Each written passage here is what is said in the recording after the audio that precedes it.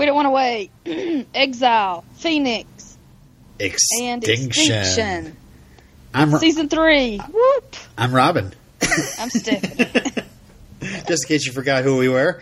So let's get into some of the stuff I have in the mid-season here.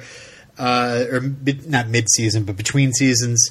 To pump up the audience for the Season 3 premiere, the WB and Verizon Wireless started presenting a series of short scenes between Maggie Sawyer. You remember who Maggie Sawyer is, right?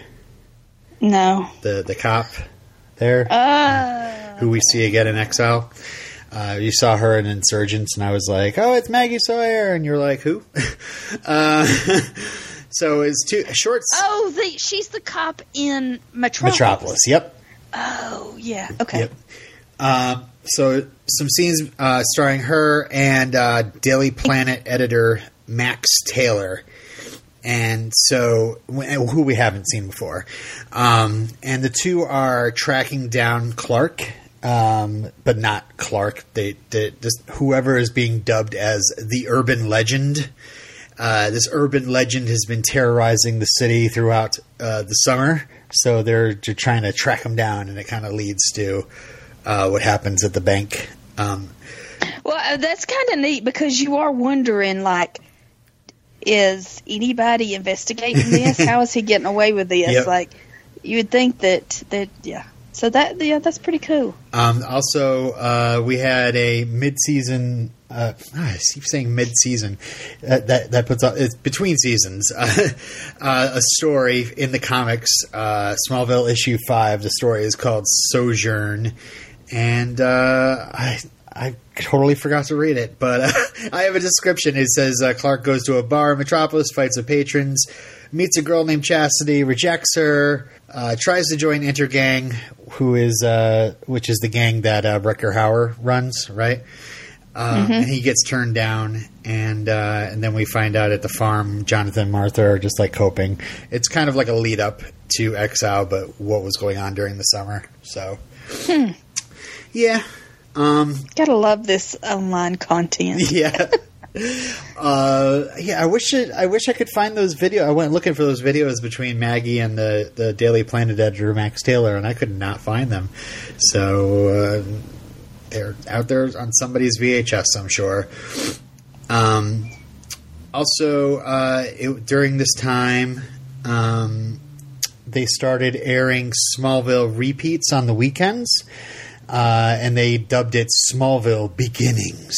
And it was just like them repeating seasons 1 and 2. And they would do that like throughout the season. Like you could check out some classic Smallville. Like just like the first 2 seasons, you know. But as the seasons went on, it was always nice to go back to see the repeats on the weekends. At least that's what I've been told. Again, I didn't get into Smallville till it was like season 5 or 6. So and that's all that really happened between seasons. I said it right that time. So why don't we talk about Exile, written by Alan Miles and directed by Greg Beeman. It's the one where we catch up with Cal in Metropolis having some wild times. I have a whole commentary to report to you about too, so go for it. Or this is the one where Clark avoids the barbershop for the entire summer.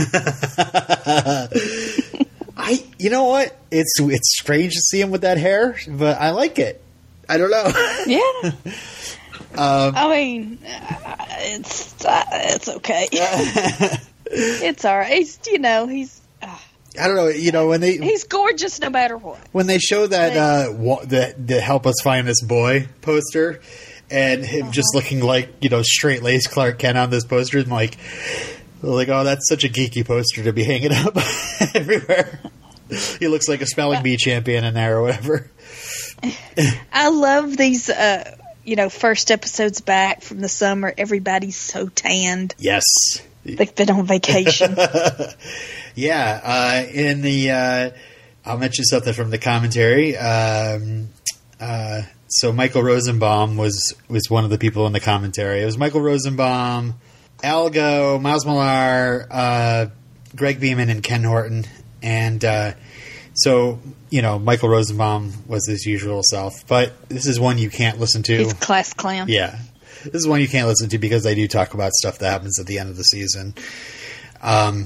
So Michael was warned that he was going to be on this island.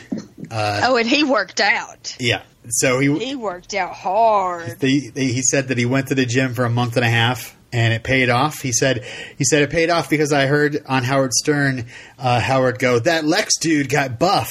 Like, didn't even call him by his name. And during the commentary, all the producers tried to get Michael to take his shirt off in the booth, but he completely refused to do that. So he got buffed up and went to the gym. They said that Tom Welling, I think he had a vacation in Jamaica or something like that, and so he's looking very tanned. There's a whole Chloe haircut issue. Oh, yeah. I think I read in trivia that it's the shortest it's ever been and people didn't like it or something like that. She got extensions or something. It's very different. It's a different color, too. Who's feeding you trivia? I don't know. I just glanced at it. Come here for the trivia. This is what happens when it takes too long for us to record again. You get bored and start looking up stuff. That's true. I do. It says Chloe sported a distinctive asymmetric hairstyle, a style Allison had adopted over the summer hiatus. However, it was felt that the look wasn't right for Chloe, so Allison wore extensions for the subsequent few episodes while her natural hair grew longer. She often joked that no one in Smallville appeared to notice Chloe's hair changing length over the course of one episode. So, I think we talked about everybody's, besides, I think Pete looked the same. Lana's always tan the first episode or two back. Yeah. Gosh, I'm going back and forth between the commentary, and let me just read you some of the stuff from the commentary. Okay. So the pre-credit scene, the part where Clark is destroying ATMs and buying a car and going in a club with the hottest girl and totally dissing her. See, I totally understand that. How the bartender says that Clark comes in there with a different girl, and then he leaves empty-handed because he's such a jerk that they don't stay. Yeah, all that. But then again, also I want to think that they're not Lana, so he's not happy with them. Even on Red K, Lana. Although on Red K he's just angrier about it. And then then he goes to the phone booth and rips off his shirt, and that's like the scar that people in the commentary they kept calling it a tattoo. It's not a tattoo. It's his whole body is scarified by this Kryptonian symbol. Okay, explain to me the connection between the red kryptonite and that scar that every once in a while heats up and hurts him to where he has to take the ring off. I don't understand the connection. I don't understand what's going on. Well, Jor-El put that scar on him, and it was almost like a punishment, a reminder of facing his destiny. And what's he doing now? He is in Metropolis, shirking all, destiny, all his work to, forget about everything and just be on Red K. So pulling the ring off is kind of it's getting him back to himself again. So. Yeah, but why does he have to take the ring off? Why is he in pain? Well, it's so if he takes the ring off, he is back on task again. But you know what I'm saying? Jor-El wants him to not have the red K ring on. He wants him to be himself, but dominating the world, I guess, that's what he said. Trying to talk around things, but basically, it's he's not on track for what he's destined to do according to what Jor-El has planned for him to do. And Jor-El talks about it with Jonathan later on. That the first test is over and that he's supposed to come back home.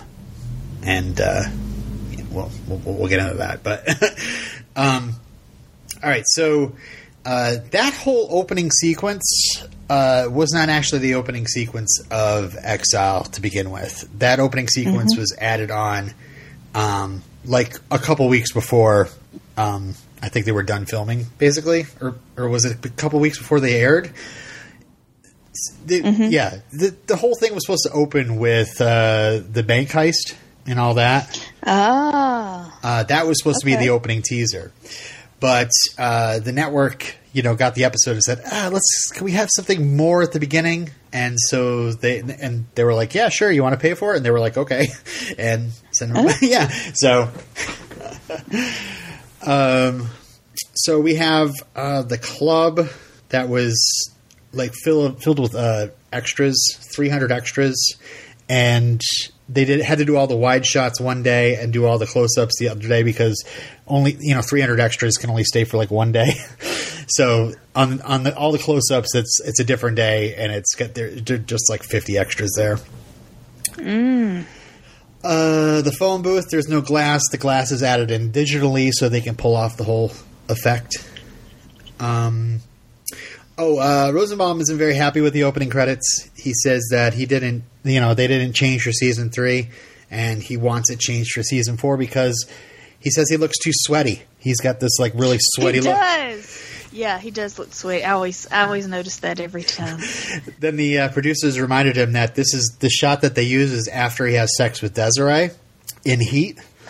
To which Rosenbaum responded, "Oh, good times. Great kisser. Her lips were like briefcase handles. Just unbelievable." What does that mean? Briefcase handles. What does that mean? Like she was a terrible kisser? No, like really full lips. Like they're good, some good lips. Okay. Yeah. Wow. And that's where they're talking about hair problems going into the next season, and Michael Rosenbaum saying, "Yeah, you never have that problem with me." Rutger Hauer was a big get for the show. Apparently, he was a fan. Yeah, He's a fan of Smallville. Oh, he's such a cool guy. Do you remember that one day that he joined Twitter and then people were such assholes that he left? Oh, no, I didn't. Yeah. Yeah, people were cruel and mean to him. What the heck? I know. How? The internet is the worst. The internet is both the best and the worst at the same time. Oh, man. I don't know what they would be mean to him about. Just like, you such a Blade Runner. Oh my God, he was amazing in Blade Runner. That he had made some like crappy B movies or something. They convinced him to come on because they said they'd give him a great villain character from the DC universe. And yeah, Morgan Edge is like in charge of Intergang. He's a big character in DC, like more one of the human characters, not the huge superpowered supervillains, but like a big Metropolis villain. They said he wasn't really used to the pace of TV production. They had to tell him that they usually do about 3 scenes in one day rather than just the one. But he had a great time. Chloe, they wanted to give Allison Mack more to do. They said she was benched a lot in season 2. A lot of that, triangle stuff. I think they probably didn't have much of an idea what to do with her. So now she's kind of dabbling in the dark side. And they said you kind of learn how associating with Lionel is almost like a deal with the devil and it can really take a life apart. And you see that before with people like Sheriff Ethan, but now it's like Chloe, this is a regular on the show, and we could see how associating with Lionel can really affect it. I mean, we always see it with Lex, but... Yeah. But, like, you have no choice. Mm-hmm. Like, Lionel is so devious that he gets you in his web, mm-hmm. and you have no, like, you have to do immoral things. There's no moral way of getting out of it. He traps you, yeah. Yeah. They said they were going to kill Helen at the end of season 2, but then decided to do this kind of plot twist with her character, which, spoiler alert, I didn't really entirely buy, but... Yeah, I didn't either. Yeah. Because, like... Okay, at the end of season 1, like, there was no indication that she... Season 2? Because they spent... No, at the end of... Yeah. At the end of season 2, they established that she was a moral, upstanding character. Mm-hmm. Like, there's no reason that she's crazy. Like, there was no hint that she or whatever. But I mean, I kind of did like that Lex figured out, that. Like he did something so terrible that she should not have forgiven him so easily. I know that's it sort of works, but it's like, I don't know. It's kind of like, okay, sure. I mean, on the Lex side, I like it, but her side, her character, it was a stretch because they didn't give you any hint that she would do something so terrible. And how about this? She's doing all this stuff, especially with the blood, making deals with the blood, yet she never gives away the secret that it's Clark's blood. Like, why, if she's so evil, that she would murder somebody that she pretended to be in love with for, like, months and months and months? Why wouldn't she just be like, yeah, this farm boy, his name is Clark Kent. Like, I have no real friendship with him or allegiance to his family. It makes no sense. Yeah. There's only a couple more comments here in the commentary stuff. They loved how Chloe stood up to Red K. Clark, that Chloe as a character is not going to be pushed around by him, even though he's like so like aggressive. And they said that they got so physical, they ended up like Tom ended up like tripping and falling onto the floor on top of her during that scene. Rosenbaum mentions the story about how he got pranked by the assistant director who they had a new trailer for him, but the assistant director took like a bunch of leftover chili and dumped it into his toilet. So he went into the bathroom and thought that somebody left like a nasty mess in there, but it was really chili. Anyway. Boys. He says there was another gross story he told, that scene on the island where he leans over and he's like scooping water into his mouth. And you kind of see from the water, it's like this kind of gross algae filled water. But Michael off screen has like a bowl of clean water to drink from. Well, he got so into it that he actually drank the gross water, and he just kind of. And he also, like, I wasn't sure if he was joking or not, but he said that the worms that he ate were actually real worms of that, but I'm not sure if he was joking or not. So that's the thing with getting factoids from a Michael Rosenbaum commentary. Yeah, I can see that. They said they watched this episode on the big screen at the Paley Festival, and it really works. And I was like, oh man, Smallville on the big screen. Oh, that'd be amazing. It looks so good. Yeah. Just so crisp and just gorgeous. Those so Metropolis bright. Scenes, the blue. Oh, so much blue. I love it. Like electric blue.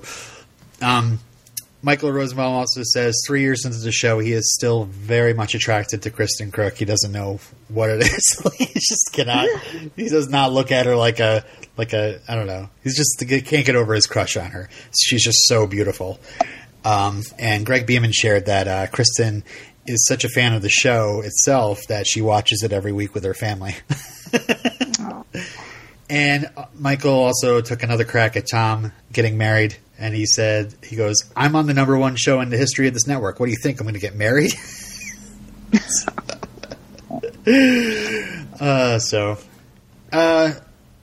All right. So, that's all the facts I have from the commentary. So you want to just discuss the episodes? Sure. Okay. So I just love this opening sequence is so packed with energy and so just, I don't know, exciting. The music is great. And it's so fantasy fulfillment. Mm-hmm. Because wouldn't you want to be a 16-year-old boy moving from small town to the big city, have all the money at your disposal? What would you do? You'd have an awesome apartment. You'd have an awesome car. You'd go to the clubs every night. That's what you would do if you were, if you could have anything you wanted. Uh-huh. Yeah, exactly. And, you and me, I pay attention to the music a lot, and they're playing that Good Charlotte song. Yeah. And as he's ripping open the ATM and then going into the dealership to buy the sports car, the lyrics are saying girls don't like boys, they like cars and money. And then it's just going into the club and they're playing Black Eyed Peas, Hey Mama. It's like the whole thing's pumping. And people are like, Cal! Hey, Cal! So he's a famous person, or ish. He's also an urban legend. So there's actually a deleted scene. There's a couple deleted scenes for this episode, but one of them is like one of Rutger Hauer's flunkies or henchmen is telling him all about like this legend. Like he's sort of like this really dangerous guy. You don't want to cross him or whatever. And they're talking all about Clark. I was wondering what they would have to get rid of to make room for that cold open. Yeah. So searing pain in the phone booth. And did you notice that you see this faint glimmer of an S on his chest? Yeah, it's like you see it towards the end of when it lights up. Like as it's fading, you see the S. Mm-hmm. And I like that he has control over himself enough to know that he can pull the ring off. And he calls his mom. Like as soon as he gets the ring off, his first instinct is to call home. But he feels so guilt-ridden by what happened. Like his mother lost the baby. Like it's this like giant crater where he drove away from. And that's so golly. Could you imagine just the disappointment in yourself, guilt? I have some Tom Welling here in my little book. Coming back and starting off in Metropolis was a lot of fun. Production-wise, we were out of the studio downtown on location in Vancouver, doing different things from what we normally do. Add to that the effect of the Red K, and I had the chance to do something that I'd never done in Smallville before. There's the whole scene where Cal goes to buy the car, and I could play that confidence, being relaxed and in control. That set the tone for at least the first couple of episodes where Clark was not just going to get to do different things, but in the long run do things that he wasn't necessarily going to forget. He still learns from those experiences once he gets off the red kryptonite. It was an exciting thing to come back and do, and as an actor, it was an exciting thing to come back in the season for the audience. I always like to play the other side of Clark from time to time. He does everything he wishes he could do, but knows better than to do. Red K is always fun. Red K is hard. Yeah. Well, and the Red K stays with him. Mm-hmm. His actions stay with him and affect him. Mm-hmm. It's not that he just takes it off. It is still it is a part of him. Mm-hmm. And I like that he's not playing the old golly gee Jillikers, Clark. It's the whoo. It's hot. Yeah. And then I we have this really exciting opening sequence, and then we get Save Me, and then we get back, and it's just yet another exciting sequence because that was going to be the actual teaser. This whole like Metallica scored bank holdup, and then with those freaky clown masks. I know, I'm like, it's the Dark Knight, before the Dark Knight. Yeah. The Dark Knight ripped off Smallville. Just saying. And then, we have Cal busting on his motorcycle with a ski mask, and he's not here to save everybody. He's here to rob the place himself. He robs the robbers. Mm-hmm. And, again, the lyrics of, I don't really listen to Metallica, probably since the Black Album. Everything after I've been like, whatever. I think it has something to do with the Napster thing. And, yeah. But this song, I just love it. Probably just because it has to do with this episode, and the lyrics as Clark is just getting, assaulted with bullets when he steps outside, and it's just like he reaches in his jacket knowing that they're going to think that it's a weapon, and just for the thrill of getting like covered in bullets. And it's saying, like, my lifestyle determines my death style in the lyrics. And then there's this whole, like, tick, tick, tick, tick, tick, tick, tick. It's very exciting. And he explodes a patrol car. I'm assuming nobody got hurt. And then we just see him, like, grinning around a corner, He loves the thrill. So... So yeah, Pete shows up showing Jonathan and Martha the headlines, and Jonathan's first reaction is like, "I'm getting my coat," but Martha talks him out of it. Yeah, Not just yet, Jonathan. Maybe later. So Lana is overworked. It's interesting. They had Chloe keep a secret. Chloe knows where Clark is all this time. But, we're going to drive that rift a little bit harder between Chloe and Lana by having Chloe, not tell Lana this secret. What did you think about that? Yeah. Chloe's like, y'all had your secret last season. Yeah. I got my secret this season. Yeah. So, Rutger Hauer, we kind of talked about Well, I mean, I like that, of course, Chloe found him because that's what she does. Yeah. She's nosy. But it's not her place to tell where he is. Yeah, well... He needs to go home. Uh-huh. Is how she thinks.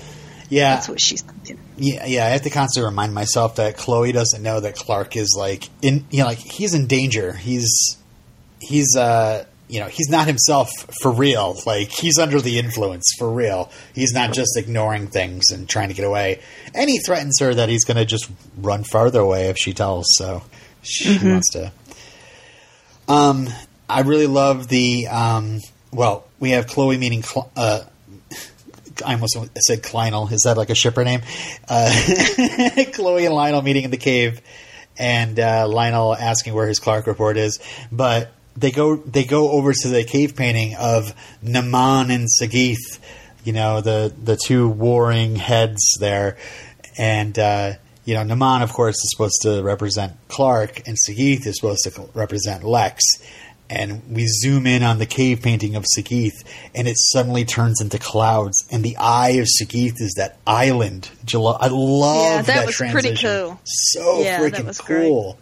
And they zoom right into the island to Lex on the beach. It's just, wow. So what did you think about Lex's adventures? Lex on the island? Yeah. I was like, oh my God, what's going on? Number one, this is a lot like Arrow. Yeah. It's Arrow before Arrow. Yes. Smallville did it first. Was it a story? Was it from a comic? Yeah. Okay. I mean, Arrow definitely has that origin already. Mm-hmm. I'm not sure if the Lex part was taken from a comic, but if anything, they might have been inspired by But I have no text on that. I think Michael Rosenbaum did an excellent job acting in this episode. I totally bought every single word.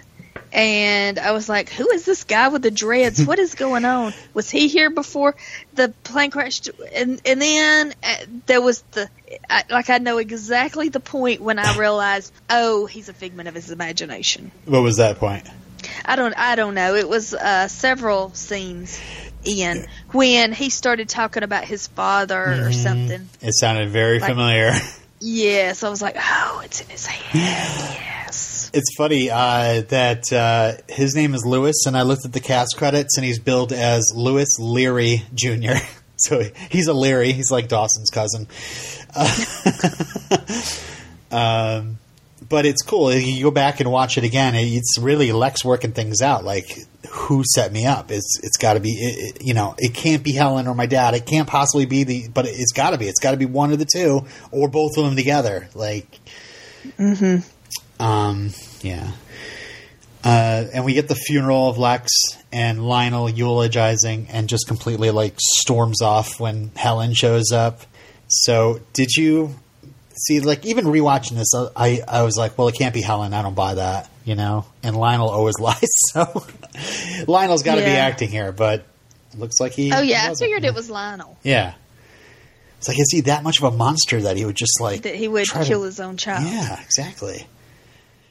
So. Yeah, because you did the whole series. You don't know, does Lionel actually love his son, or is his son just a pawn, just a, Yeah, just something he's supposed to manipulate. He's just so used to manipulating everything around him. He does it with his family as well. Yeah. Is that the same place where the mother's buried? Oh. I think gosh, it is. I wasn't even sure if that was in Metropolis or if that was in Smallville. I'm assuming it must be in Metropolis because that's what I figured. It looks too Made it easier for Urban. For Cal to show up. I like that when Chloe screams at Clark, it makes his chest like start aching, and when he screams at her to get out, he just collapses and pulls the ring off again. Like, oh, Chloe, you're hurting my heart. Oh yeah, so they deleted the whole line from the finale where they said they were going to go get eloped, because it turns out that Helen is Lex's wife. I guess I just was writing notes to myself here. Oh yeah, I was wondering that too. I was wondering, did they go through with it? Yeah. Or are they married? Because that would have made a big difference. We also had our Christmas Carol scene next. Well, this is after the warm scene, but back in the loft, and Martha and Jonathan are like packing up, and Clark is like standing, up on the loft without them noticing, and they're just like, "Our son will come home soon. We know him. It will be Christmas again. Mr. Scrooge took away everything, but we know our son should be happy." It just reminded me of like, "Spirit, take me away from this place." And they're losing the farm, and they're going to live in an apartment over the Talon. Yeah, imagine. How terrible. Like, Jonathan, that would be like a fate worse than death. Yeah. So Lana tracks down to the tune of Train, by the way, another needle drop. Tracks down Clark outside his place on his motorcycle, and Lana won't let him drive off, so he just tells her to get on, and this whole thing where like she regrets not jumping on the motorcycle at the end of season 2, so she's jumping on the motorcycle now. And I don't know about you, but I had the strains of Cool Rider going through my head from Grease 2. Of course, well, I always have that going. But yeah, Train. I don't care what people say. I like Train. Yeah, I at least like some of the songs that they do. What other stuff? They've done Drops of Jupiter. They did this song, Calling All Angels, which I love because it's a Smallville song. They did Meet Virginia? Oh, Meet Virginia is good. They did Hey Soul Sister, didn't they? Yeah, that's what everybody hates. Nope. But I love that song. Nope. Although... Nope, what? You hate it? Yeah, I'm not a fan. Well, it's just probably because I've heard it so many freaking times. Yeah. Yeah, I've got a friend that she was working at the amphitheater here, and she was selling T-shirts. And this guy was like, "Hey, do you like Train?" She was like, "Yeah, they're all right. I don't know. I don't care. Whatever." And it turned out it was a member of Train. Hilarious. Yeah. Although it's funny, my wife is taking ukulele lessons, so I'm assuming she's eventually going to get to Hey Soul Sister and in her lessons. So let's see, more Lex on the island. The club is pumping. Cal is pulling Lana through another group of partiers. Everybody's like, "Hey, Cal!" And they kiss, and then Lana narcs on him. And Clark just is like screaming over the phone, like, "You're never gonna be my parents. You're happy I'm gone." But so that sets Jonathan in motion to go get the key and go to the caves. Okay, so Jarrell tells Jonathan, he asks him, "Are you ready to sacrifice anything anything to get him so back?" What is he sacrificing? I mean, I don't know. Doesn't really reveal anything in this episode, does it? So, although he's looking pretty rough when he gets back. Yeah. So, is that it? So it's to be continued. For my son, I'll do anything, says Jonathan, and then he gets the zap, gets a power up. So I can't. I'll just say to be continued. Okay. I had some more stuff. Oh yeah. The scenes with Lex Luthor and his imaginary companion Lewis on the island were, as Algo admits, the biggest buy of the episode. What we wanted to set up was mental illness, the schism that he had, which... so even in the realm of Smallville, Michael is playing the... spoilers, Fight Club gag on the island talking to himself, which is one of the most out there ideas that we've done.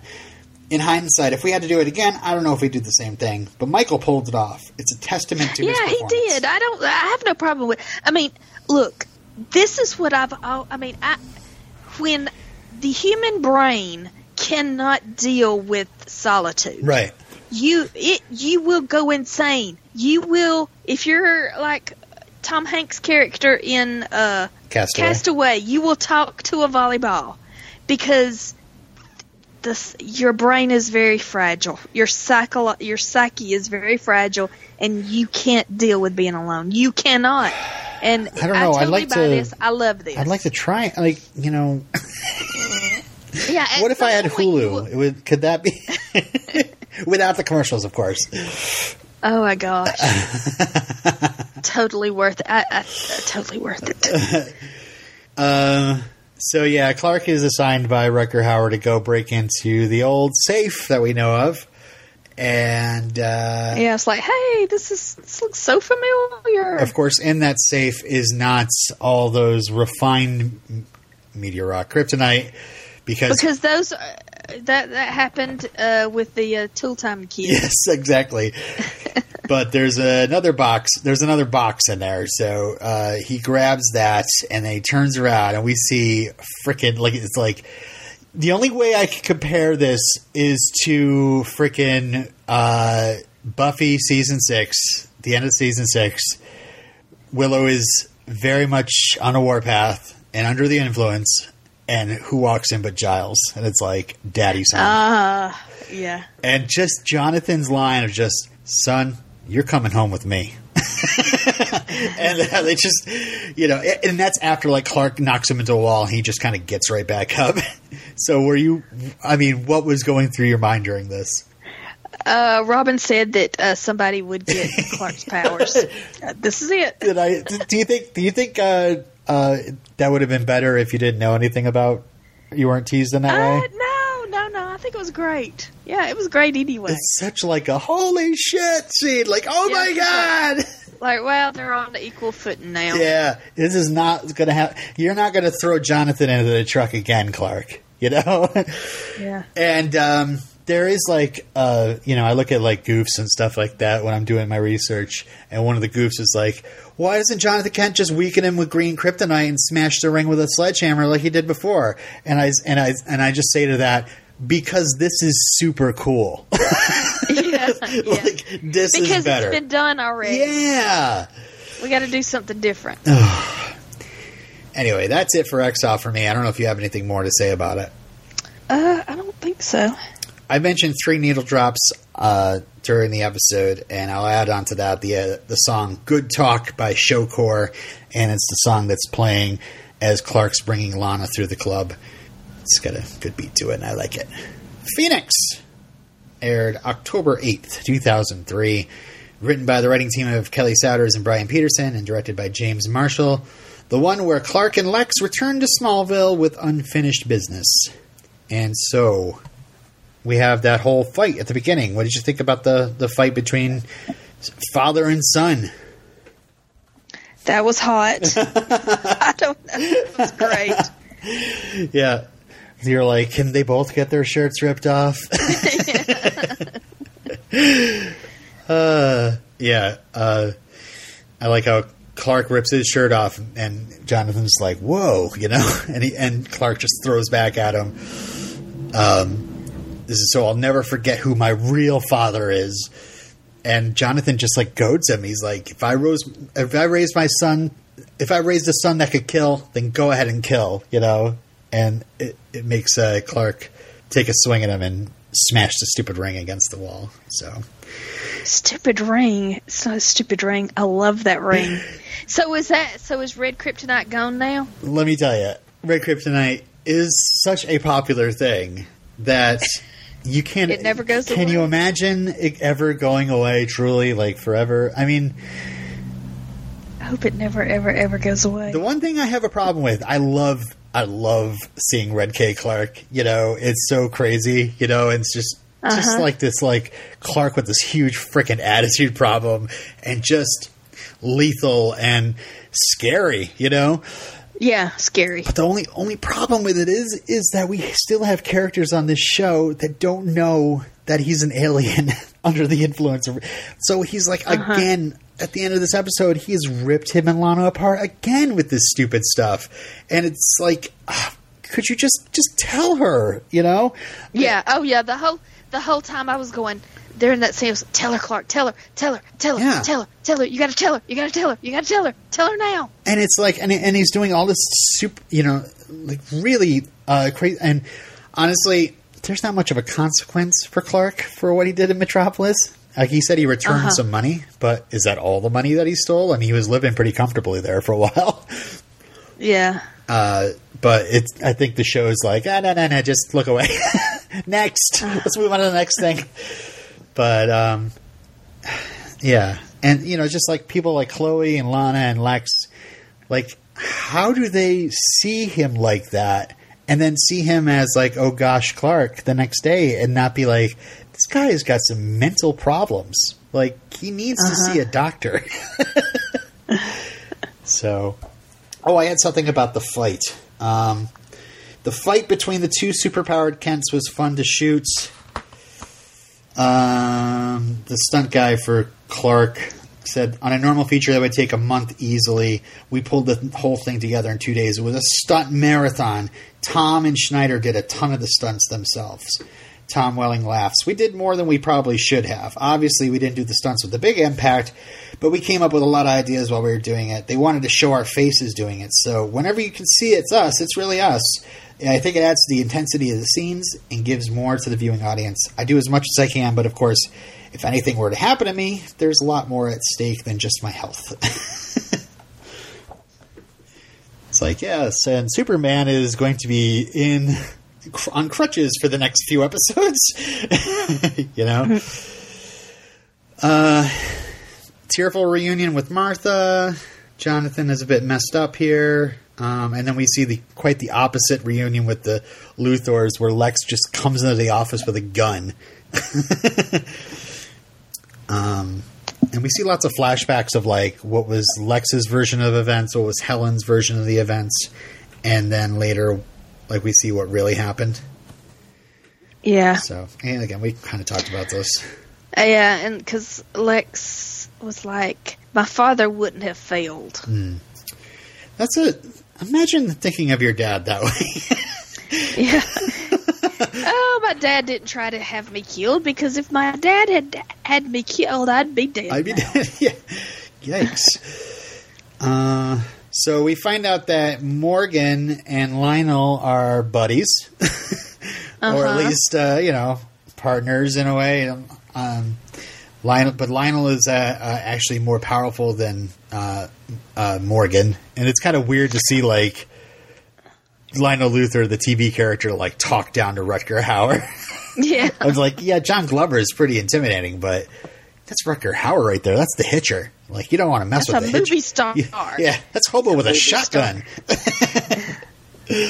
Yeah, I looked at it like, well, Lionel is the more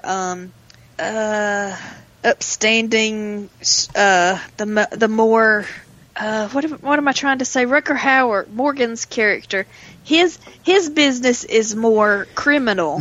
Yeah, he's the boss of Intergang, which is not very legitimate. He's more of a criminal, but Lionel is more legitimate. Yeah, business. So let's see. Is this? Oh, there was a Rutger Hauer and his minions have the Kents tied up. And then Clark gets out the green kryptonite. Oh, yeah. Cuts himself and gets some more blood. And is this where they take him to meet Lionel down by the docks? Even though Smallville is not on the river or on the water or anything, it's landlocked. Yes, It's Kansas. Yes, there's no water around. Yeah, but you got to have a crime boss. If you got a crime boss like Rutger Hauer, you have to go to the docks. You got to go to the docks, and it seems that Lionel and Morgan have some history at the docks. They've probably gotten rid of a couple bodies there before. But Gotta mention before we go to that scene the fact that Morgan Edge's thugs load Clark into the moving van, which is full of the Kent stuff. So when Clark destroys that moving van, it's like, well, there goes all our photos and whatever I mean, obviously they probably had a lot of stuff in that house, so they wouldn't put everything in that one truck, but that was probably a good amount of their stuff. But as they're loading Clark in the moving van, they close the thing, and who drives up in her maroon Jeep Liberty? But Lana. Lana gets a car. Lana got a car. And she looks at these well-dressed guys, and she's like, "You guys are like." She thinks they're movers, because they're closing up the truck. So immediately, she's brought into the barn by gunpoint. But man, this is Alana that got one episode of training from Lex, and she knows what to do in self-defense. So it's like foot mashing, elbows to the face. There's shovel beatings. There's struggling with the gun. There's a kidney kneeing. And then she straight up, like, her and Martha are now murder buddies because Lana, like, kicks this guy into a pitchfork, which, Jonathan, what do you got a pitchfork sitting there like that for? Yeah, they straight up kill a guy, and we don't hear anything more about that. Yeah. So, I just thought I was very excited by that scene. I was like, "Go, Lana!" She's like spin kicking and all that. Yeah, because she can't be dependent on Clark. Gosh. Oh, what am I trying to say? She can't be damsel in distress. That's what I'm trying to. Yeah, she can't be damsel in distress anymore. Mm-hmm. She has to be able to take care of herself now. Yeah. So we have a flashback of Helen paying off the pilot to fly him out and fly them out. And after they landed in St. Croix, then parachute, and then Lex just supposes that she set up the parachute to fail because, Helen is just completely cold-blooded all of a sudden. Yeah, suddenly she's just a murderer. So she killed the pilot. Yep. And but she gave him money. Like, why would she kill him? I don't understand. So she wouldn't have to worry about him ratting her out. I thought that's what the money was for. Well, he could come back and ask for more money. Okay. Yeah. Come on, you don't know how to blackmail people? I mean... Sorry. I'm not devious. I don't know. I'm more like the character of Helen in season 2. Oh, okay. Like a nice caring doctor, nurse type. Yeah. Yes. So they murder another pilot, by the way, in their struggle with the gun. Lex takes to controls, and Helen bails out. And I just wrote in big capital letters, "Bye, Helen." We never see Helen again. Never see Helen again. Okay. Just further explanation or more signs that she wasn't who she says she was in season 2 might have made this work for me, but yeah. We also say bye to Rutger Hauer as he gets shot and falls off a dock. So, and out of the water comes Clark because apparently when the truck exploded, it blew him into the water. And Lex and Lionel make up. They hug, and Lex finally accepts the job offer that's been hovering over his head all this time. And you're like, "Oh, Lex, you shouldn't do that." But it's like he finally trusts his father. Yeah. Because he didn't kill him. Or is this exactly what his dad wanted all along? Yeah. Like, you never know with Lionel. I'm still like, this is all like foggy to me, some of this stuff I'm remembering, but yeah. Lionel could be playing the long con. Mm-hmm. Clark hangs the old Kent Farm sign back up, and Lana drives up to the strings of to the opening strains of Dido's White Flag.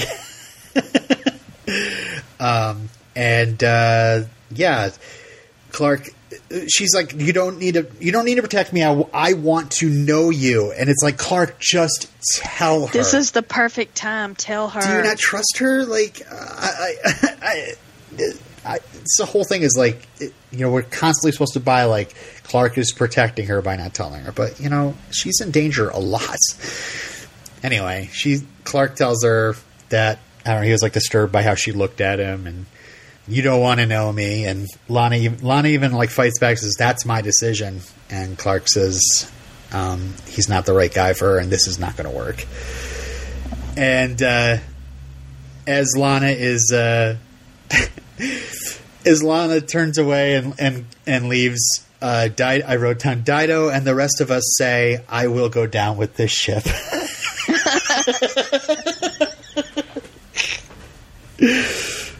So that's one of the needle drops from this episode. The other one is a great stereophonic song called Maybe Tomorrow.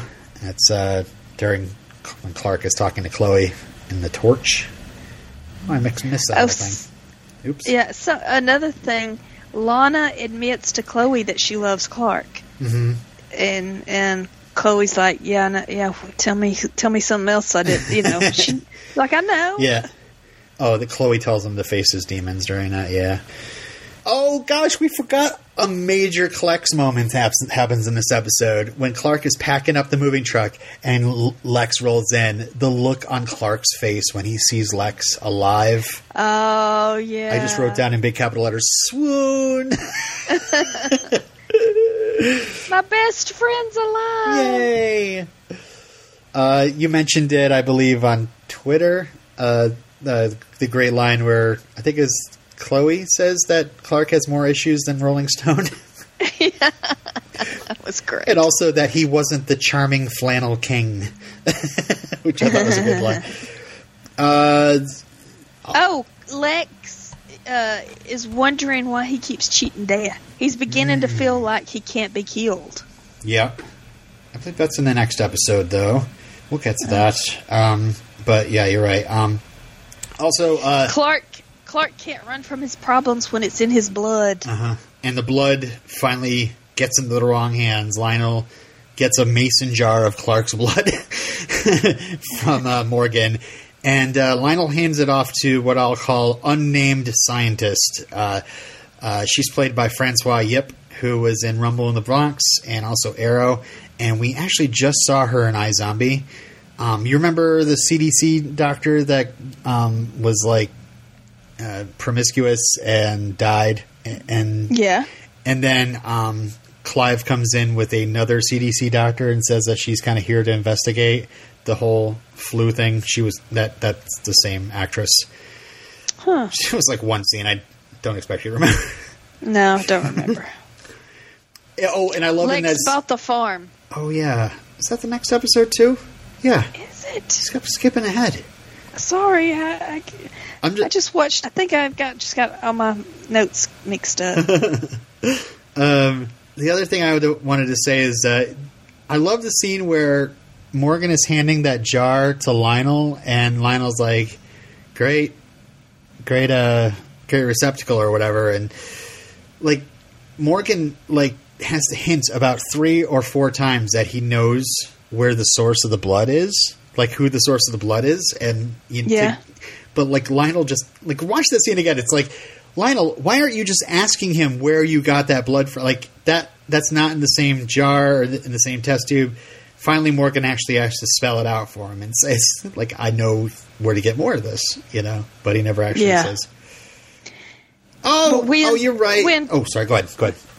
Well, when Clark blows up the truck, Lionel thinks that Morgan was trying to kill him.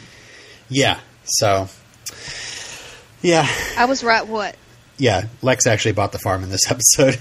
Yeah, and it's funny to say that, Sam. Had that, I know. Oh, that's where that term, that phrase comes from. Yeah. But he used the compass that Jonathan gave him for his wedding gift. And all he asks is just to be considered part of their family. Oh. Will Jonathan and Lex finally drop the grudge? Will Jonathan finally drop the grudge? And yeah, we'll see. Yeah, because Jonathan kind of holds Lex at an arm's length. He's like, I don't trust you, but I don't want to be a jerk. It's kind of weird, too, because, he does buy the farm for them because of the compass and is almost, like, accepted into their family. And then the very next thing he does is, get in cahoots with his dad. So, I don't know. I think he's trying to play both sides. Shall we talk about Extinction?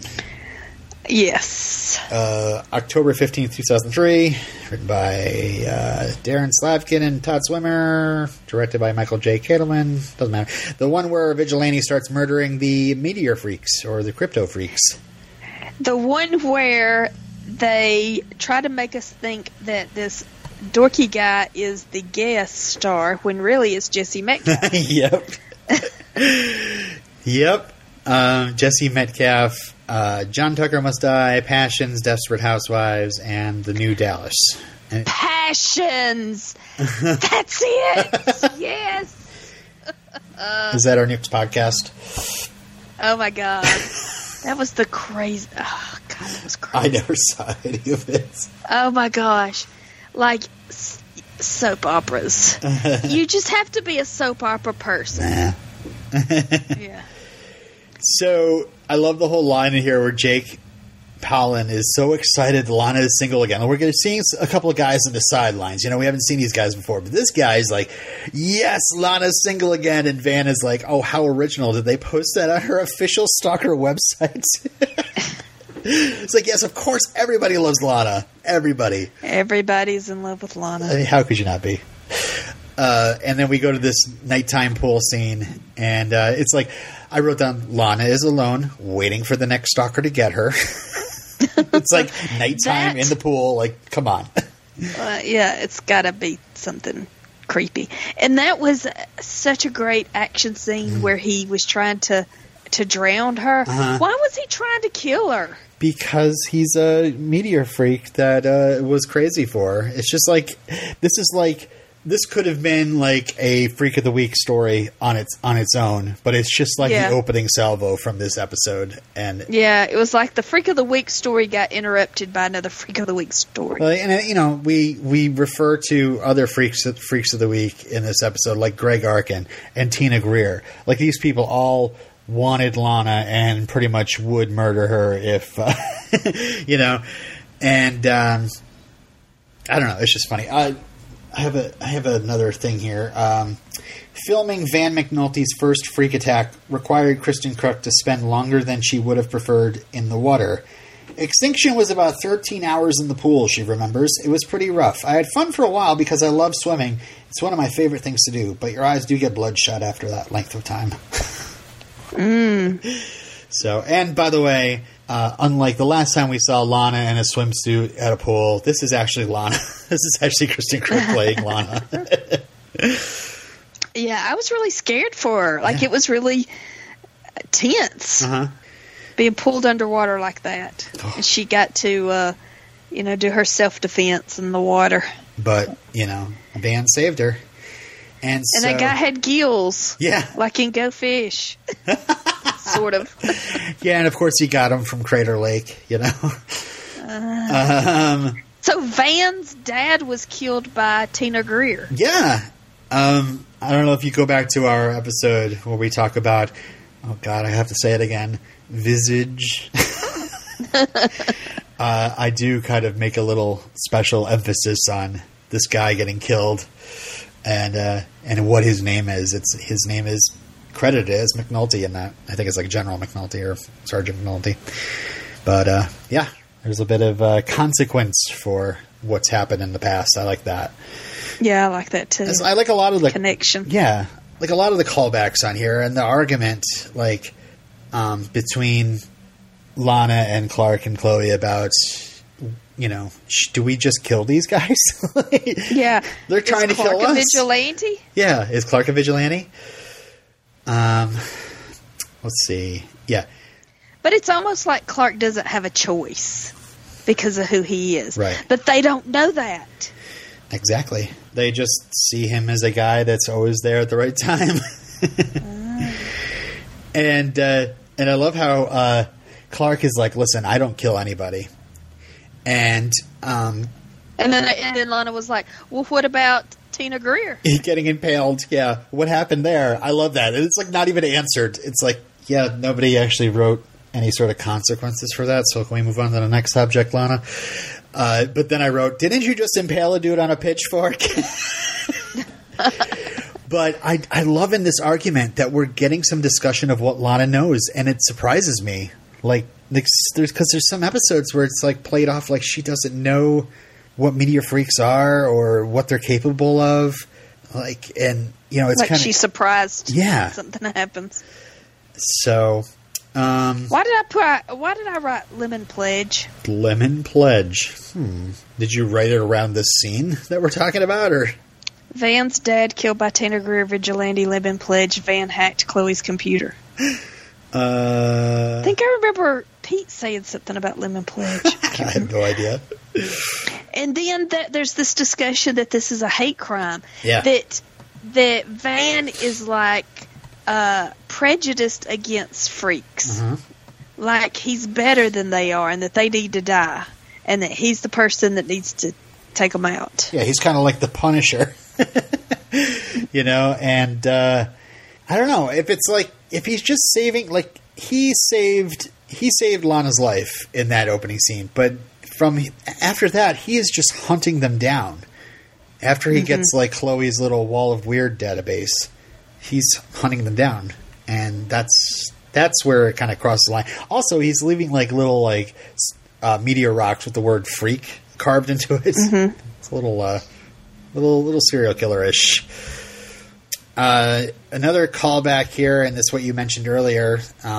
Chloe talks about how she investigated Lex because his white blood cell count is off the charts, and that's something we learned in the episode Craving. I was going to just quiz you, but I didn't think you'd remember. How did we know that? I don't remember. He is getting a physical from his doctor, and they said that your white blood cell count is off the charts. I have here Lloyd's of London won't insure Lex. He's never been sick. Also, he's been in so many near-death experiences. Or is he says Lex wonders if he's unbreakable because he's had so many near-death experiences. And so I have a list here of all of Lex's near-death experiences. Are you ready? Uh-huh. In the pilot, he was almost murdered in the meteor shower in 1989. Also in the pilot, Lex was saved and resuscitated by Clark after the car accident on the bridge. Yeah, that's... Don't you die on me. You better stay with me. Yeah. Uh-huh. In the episode Jitters, your favorite, Clark saves Lex from falling to his death when, off the scaffolding there. Yeah, I remember that. In Shimmer, Lex is bound and tormented by Jeff Palmer for revenge for his sister's death. In Kinetic, Lex was threatened by Wade to... I don't know. What was that episode? Kinetic? I think that was the one with the crypto tattooist.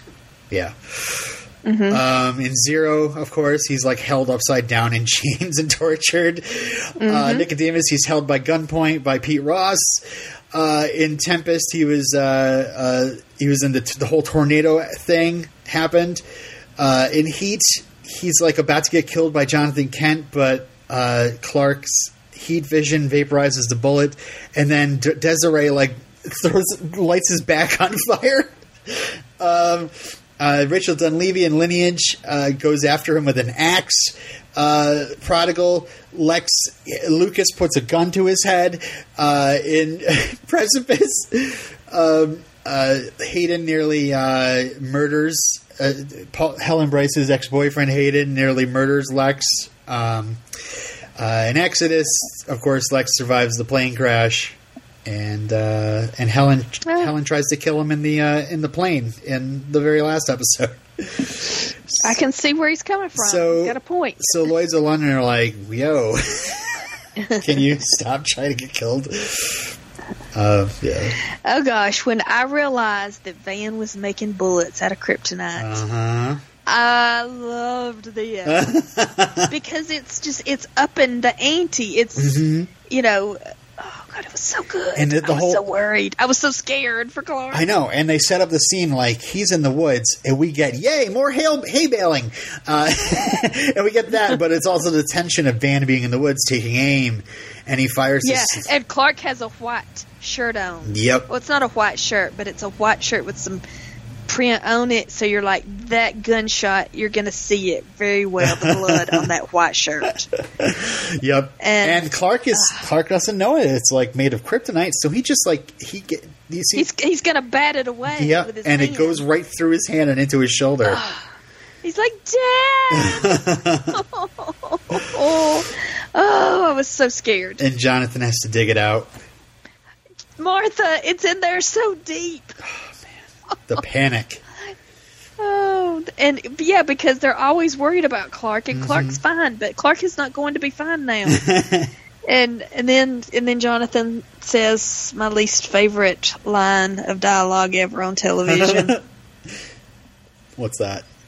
Stay with me. You better not die. Whatever he says. You better stay with me. I hate that. What else are you going to yell? Tacos! But it's tacos! Such a trope. Tacos? Yeah. That would get my attention. Be like, all right, I'll stay awake. Because remember the tacos. It's my job, and it's just such a over dramatized. You don't hear doctors screaming that all the time. No, we don't do that. God damn it! Stay with me. Breathe. No, because you can't hear us when your heart's not beating. Yeah. So I like that we have Action Lana again in this episode, where like Clark shows up, like he takes Lana hostage, and Clark shows up at the school and pulls like a fistful of dollars routine, where he's got the whole, the lead. What? Well, that's a Clint Eastwood. Oh. Yeah. He's got it underneath his shirt. He's got the lead. Yeah. Bustier.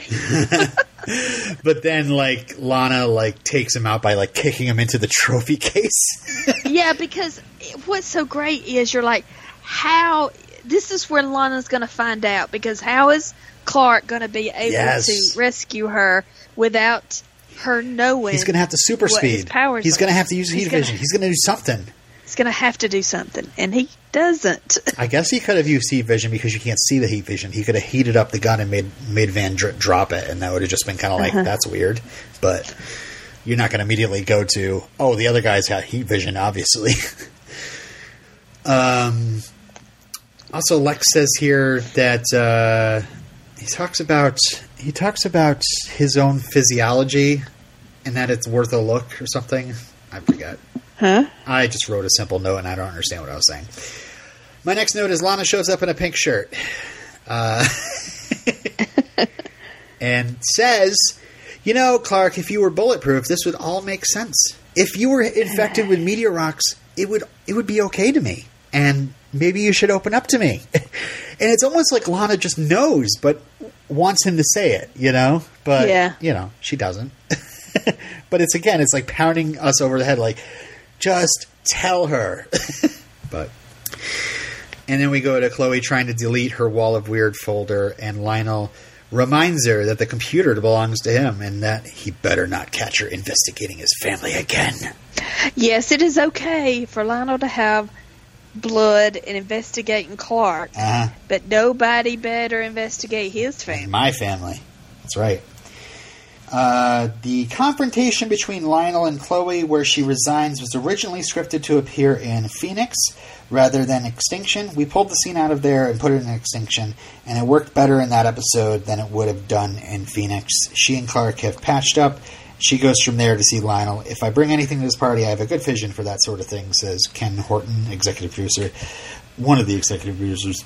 Most people wouldn't go, hey, let's move a scene from one show to another.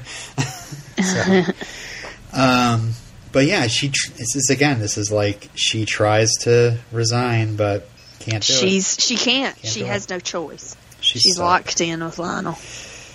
She's stuck. Best needle drop. I don't usually like Vertical Horizon, but it's a good song for Lana. Goodbye Again. Lana shows up at the farm. That song plays.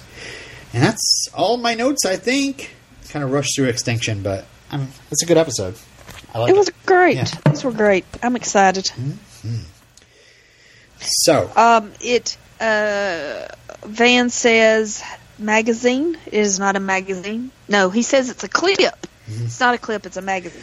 You're not a gun expert. You're looking up trivia, and you're not supposed to do that. No, I did not do that. I didn't look that up. Morgan told me. What? Yeah, Morgan knows guns, clips. Now we're talking about your daughter. You don't have a close personal association with Morgan Edge. No, not Morgan Edge. Morgan Smith. She is a expert gaming gun. Right. Game player. Well, I think that's music. I already mentioned the Vertical Horizon. What is up with the end credits music? It's different. Oh yes, it is. It's new for season 3. What's up with that? Yeah, it's new. Why? Is it Mark Snow? It's Mark Snow. I didn't like that other music, but this music's good. Yeah.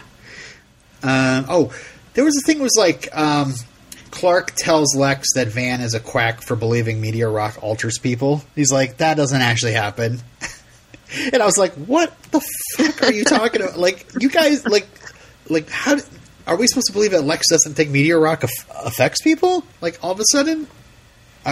I can't keep track of who knows what. Who knows what? And I'm not even sure if the writers do either. I assume they do. I have a lot of faith in them, but you know, sometimes I just wonder what Lana and Lex know and what Chloe knows. You know, have to put a big bulletin board up and track everything. Anyway, because Chloe should not be surprised by anything. Yeah. Yeah, she's got the wall of weird. She sees half these meteor freaks. Episode of the week: Exile, Phoenix, or Extinction? God, I don't know. It's really hard.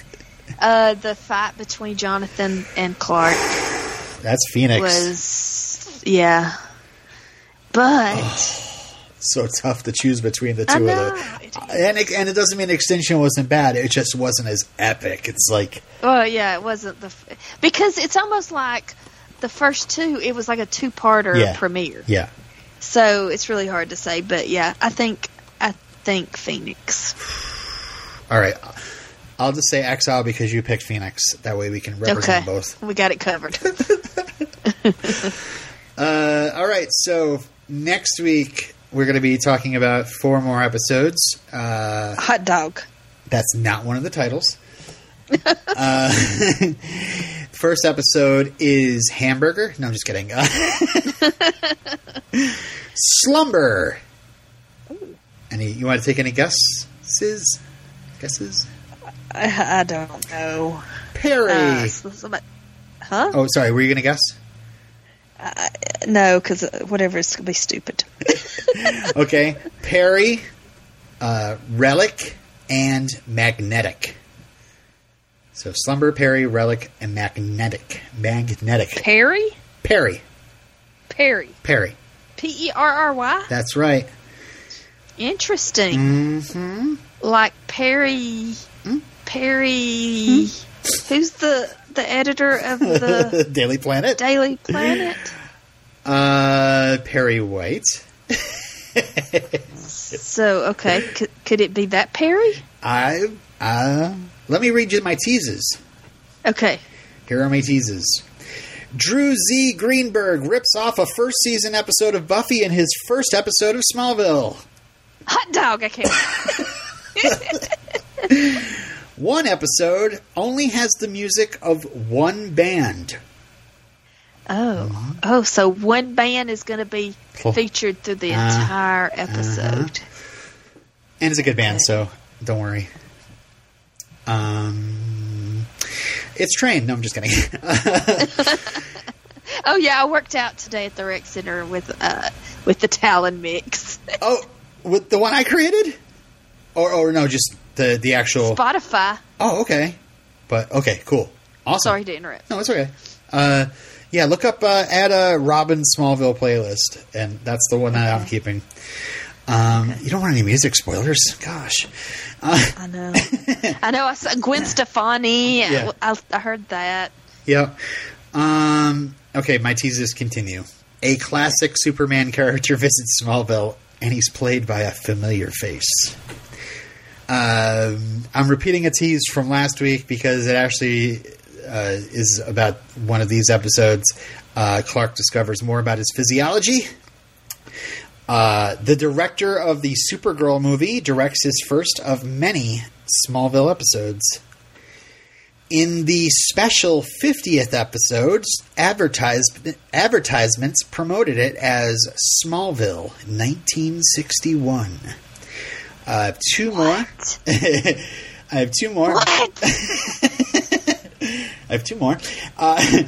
Lana breaks bad and goes to jail. And Chloe gets her contractually obligated once-a-season kiss. And, with Clark? Well, yeah. So, Lana breaks bad. Lana breaks bad. Okay, she turns bad. Does she get red kryptonite put on her? Red kryptonite doesn't affect anybody. She finds it on a Nicodemus flower, maybe? I don't know. All right. Well, we'll talk to everybody next week about those episodes. And that's it. Bye. Bye. Going to watch it now. Let's go.